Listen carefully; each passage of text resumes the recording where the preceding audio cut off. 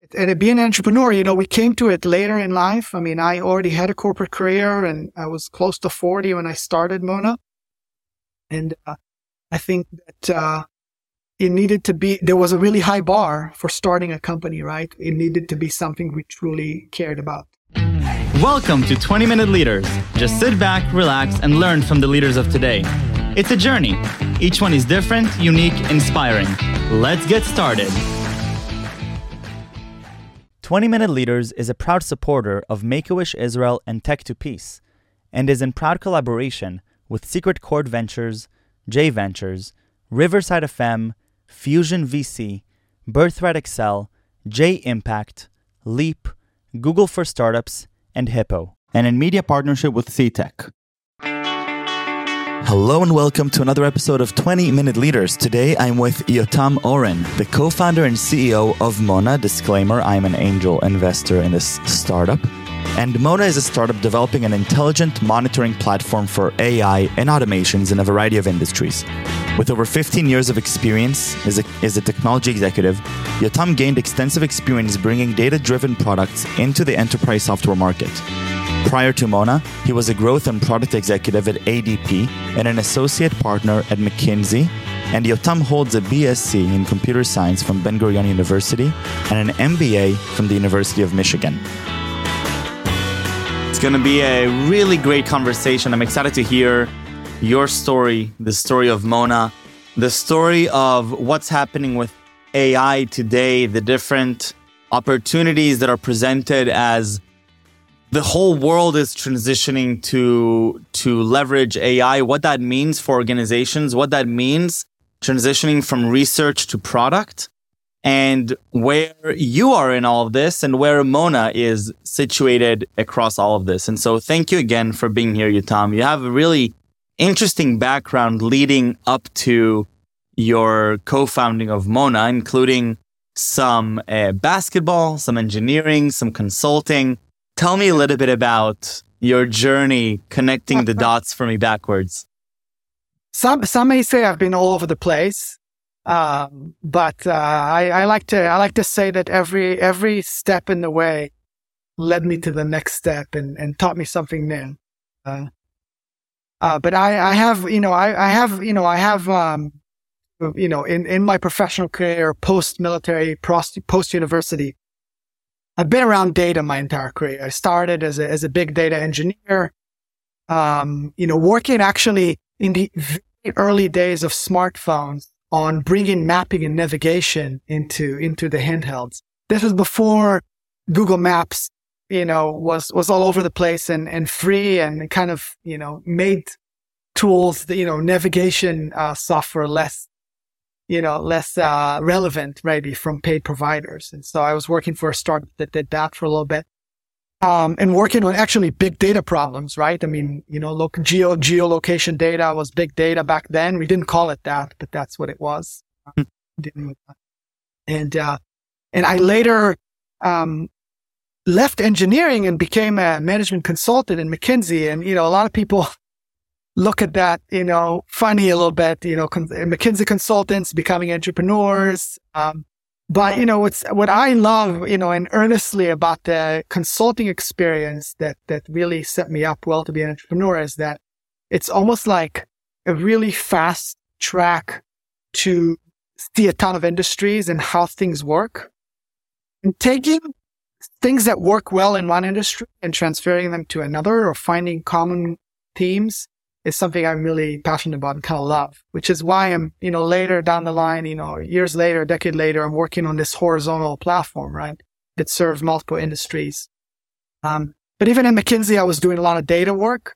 Back then in the early 2010s, we used to call it big data officially. And a lot of the questions were around, we collect all this operational data, or, a logistics company or a bank. How do we leverage this data to make better decisions? This was the early days of investing in machine learning. The infrastructure wasn't there. It was very expensive to produce models, develop them. Most companies did not have an army of PhD data scientists yet, but we were definitely there was a lot of talk about that, and it was definitely headed in that direction. And then I joined corporate America, and I worked in a Fortune 500 called ADP in the HR tech space. I actually led an analytics team that worked on a recommendation system of sorts, which again, was in this early day. I'd say like less sophisticated or more traditional, predictive capabilities and not as advanced as they exist today. But firsthand experience with how challenging it is to drive adoption of machine learning in the enterprise. And then fast forward to today, in the last 4 years with Mona, with two brilliant friends and former Google engineers, and we're all passionate about helping organizations with this shift and of adopting an AI in a broader scale, which I know we'll talk about. I love it. Okay, well let's dive in. Tell me about AI in 2022. What's happening? Yeah. So so much money has already been poured in, right? The investment has been sky high, but most will agree that to a large extent the practice has remained largely a research-oriented practice. What I mean by this is that still, to a large extent, we build data science teams and we hire data scientists and we tell them your job is focused on data, on understanding business problems, on collecting a lot of data, on modeling, right? On creating models, leveraging this data to solve those business questions. But the end product of your work is a model. And once you develop a model and you test it and you hand it over this virtual organizational fence, and it becomes someone else's problem. And, this is, I think that a lot of the money that's been poured into AI programs across industries to date has been working this way, where the data scientists sit in the lab and they're building those amazing models, but the level of adoption in the organization is still not as high as it should be. And partially it is because there's great research, but there's no operational readiness. It's not yet a great product in a lot of cases. Now, of course, I'm generalizing, and there are cases where it succeeded. More and more organizations started realizing that this is not a way to run their multi-million-dollar AI programs, and they need to start shifting. They need to start thinking about product discipline, about how to adopt more product-oriented thinking into those AI programs. And part of it is about changing the role of the data science teams, changing the role of the AI teams, making them more like product teams. The rise of machine learning engineering is a part of this shift and transition. The rise of this practice called ML Ops, machine learning operations, is part of this, which is about incorporating and introducing software engineering best practices and production best practices into AI. And of course, the area we're in, which is called, monitoring observability, is an element of this transformation and shift too. And so if we're looking at monitoring observability, though I like how you call it an intelligent machine learning monitoring platform. Right. What does this actually mean? Why do AI teams need a monitoring and observability platform? So let's start with with the fact that monitoring is a foundational need because it's part of product discipline, right? You don't want your customers being the first ones to find out that something is wrong, right? Now, predictive models are notoriously difficult to test in the lab. You do the best you can to validate. You put them in the business process in production, and now they serve your customers, and there's the volumes go up, etc. And but you want to know if it's working as intended. You want to know if it's working as well as it should. Now, why do you need intelligent monitoring? So, like, the fact that you need monitoring is kind of a given in that sense, right? That it serves the business is relying on it. Intelligence, a lot of it is because problems to a large degree in AI start really small and are hidden in plain sight before they burst into the surface. And when they burst into the surface, a lot could be at risk, not just revenue left on the table or, a chatbot going rogue. There's reputational risk. There might be significant money risk. For example, in a credit card, fraud detection system that processes billions of dollars, right? And every prediction that goes wrong could be, meaningful losses to a credit card processor or a bank. And these things are impacting real people. AI is used for performance management, talent, it's for recruiting, right? To approve and reject, credit, loans. So there's real implications for real people, and you want to know when something is going wrong. The key with intelligence is that problems start really small. So you want to catch them when they're still small, when the impact is not as big, when maybe your business KPIs haven't even suffered yet, and you can be proactive in addressing them before you go through. And you really need to be intelligent, because how do you go small? How do you go grand, right? There's so many ways to slice and dice, credit card transactions, right? For example, you might run 1 billion a day, right?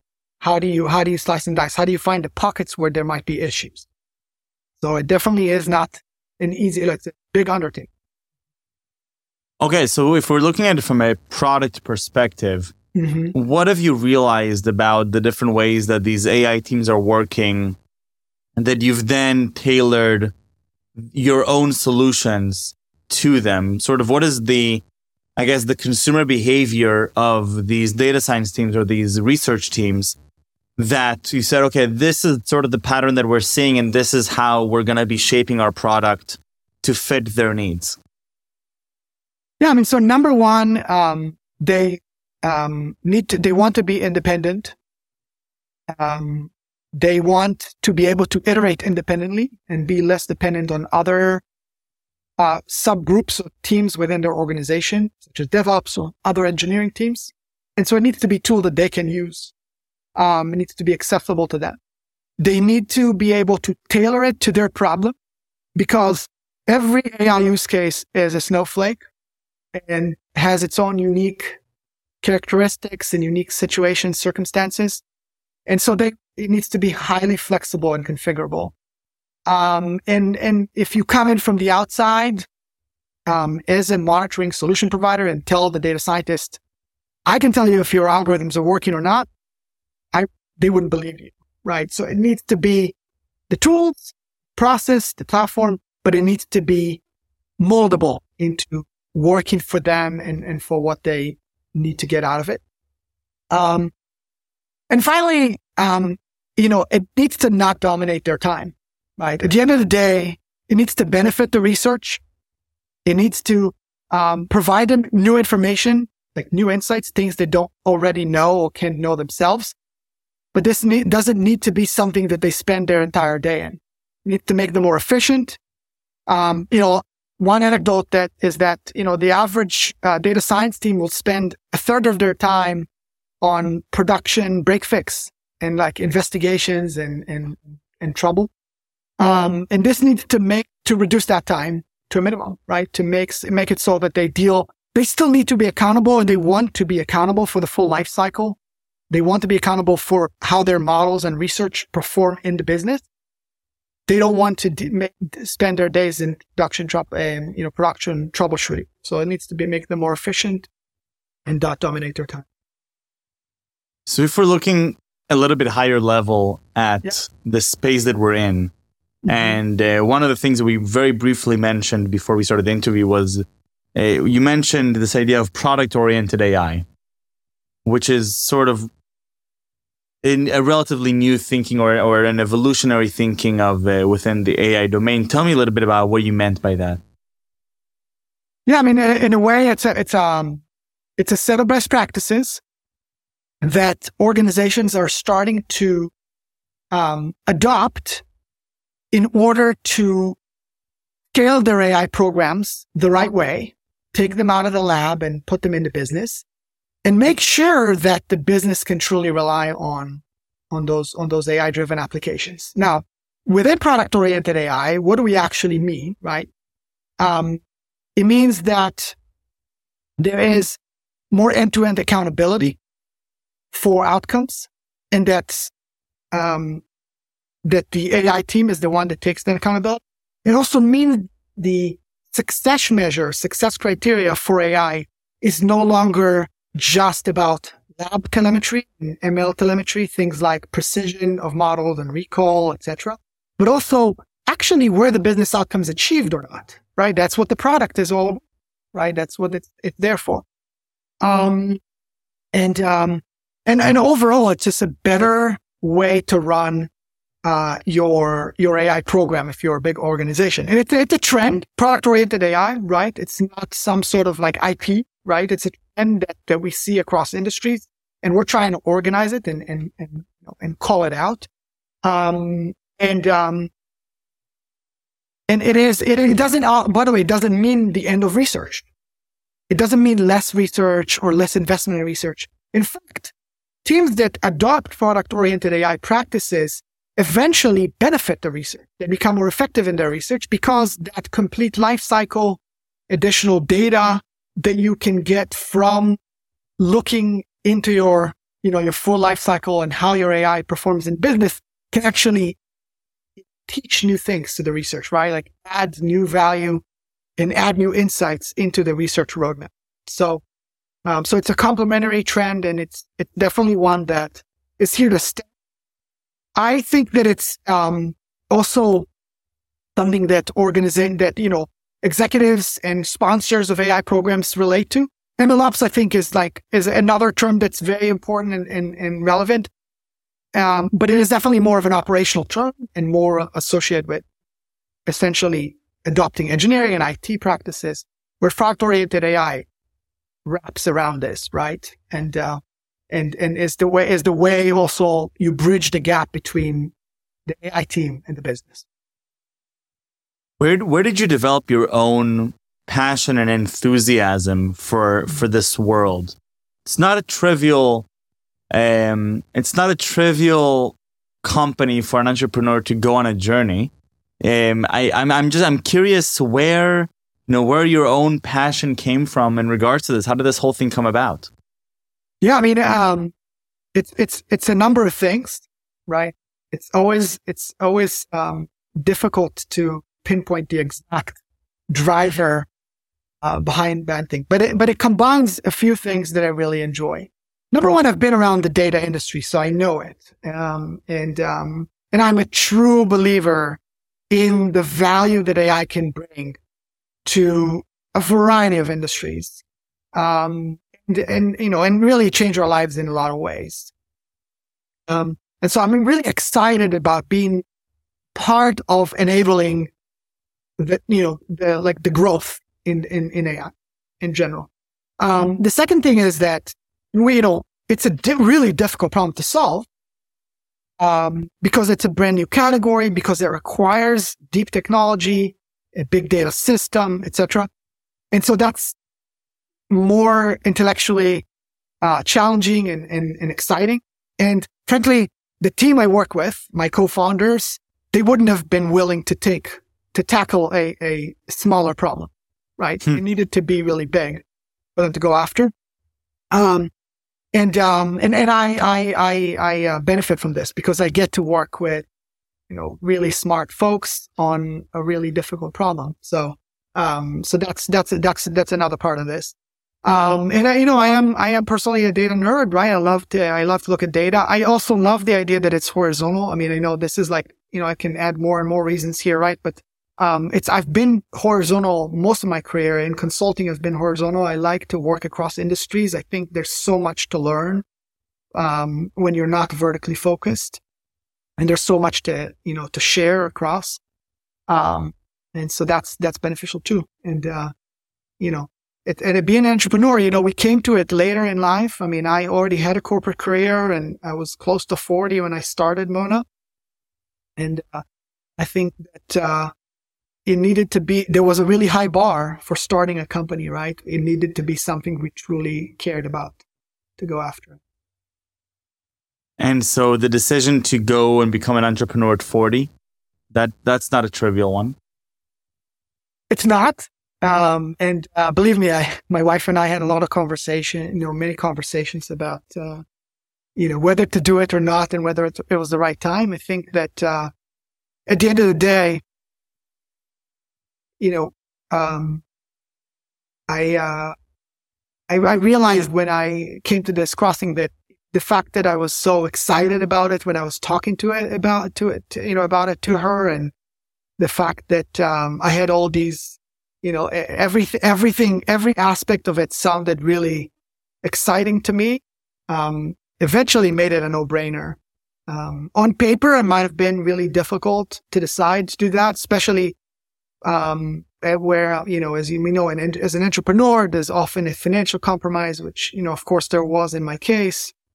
There's, you work longer hours, you definitely take, some things take a hit, some other priorities. But the level of excitement we had about this, the desire to work with these people who are also my friends outside of work, it really drove it home and made it a no-brainer. Yotam, best of luck with Mona. Thank you so much for the time. I can't wait to share this with the world. We'll continue cheering. And thank you very much for being here with me. Thank you. Yes, of course. Happy to have this conversation.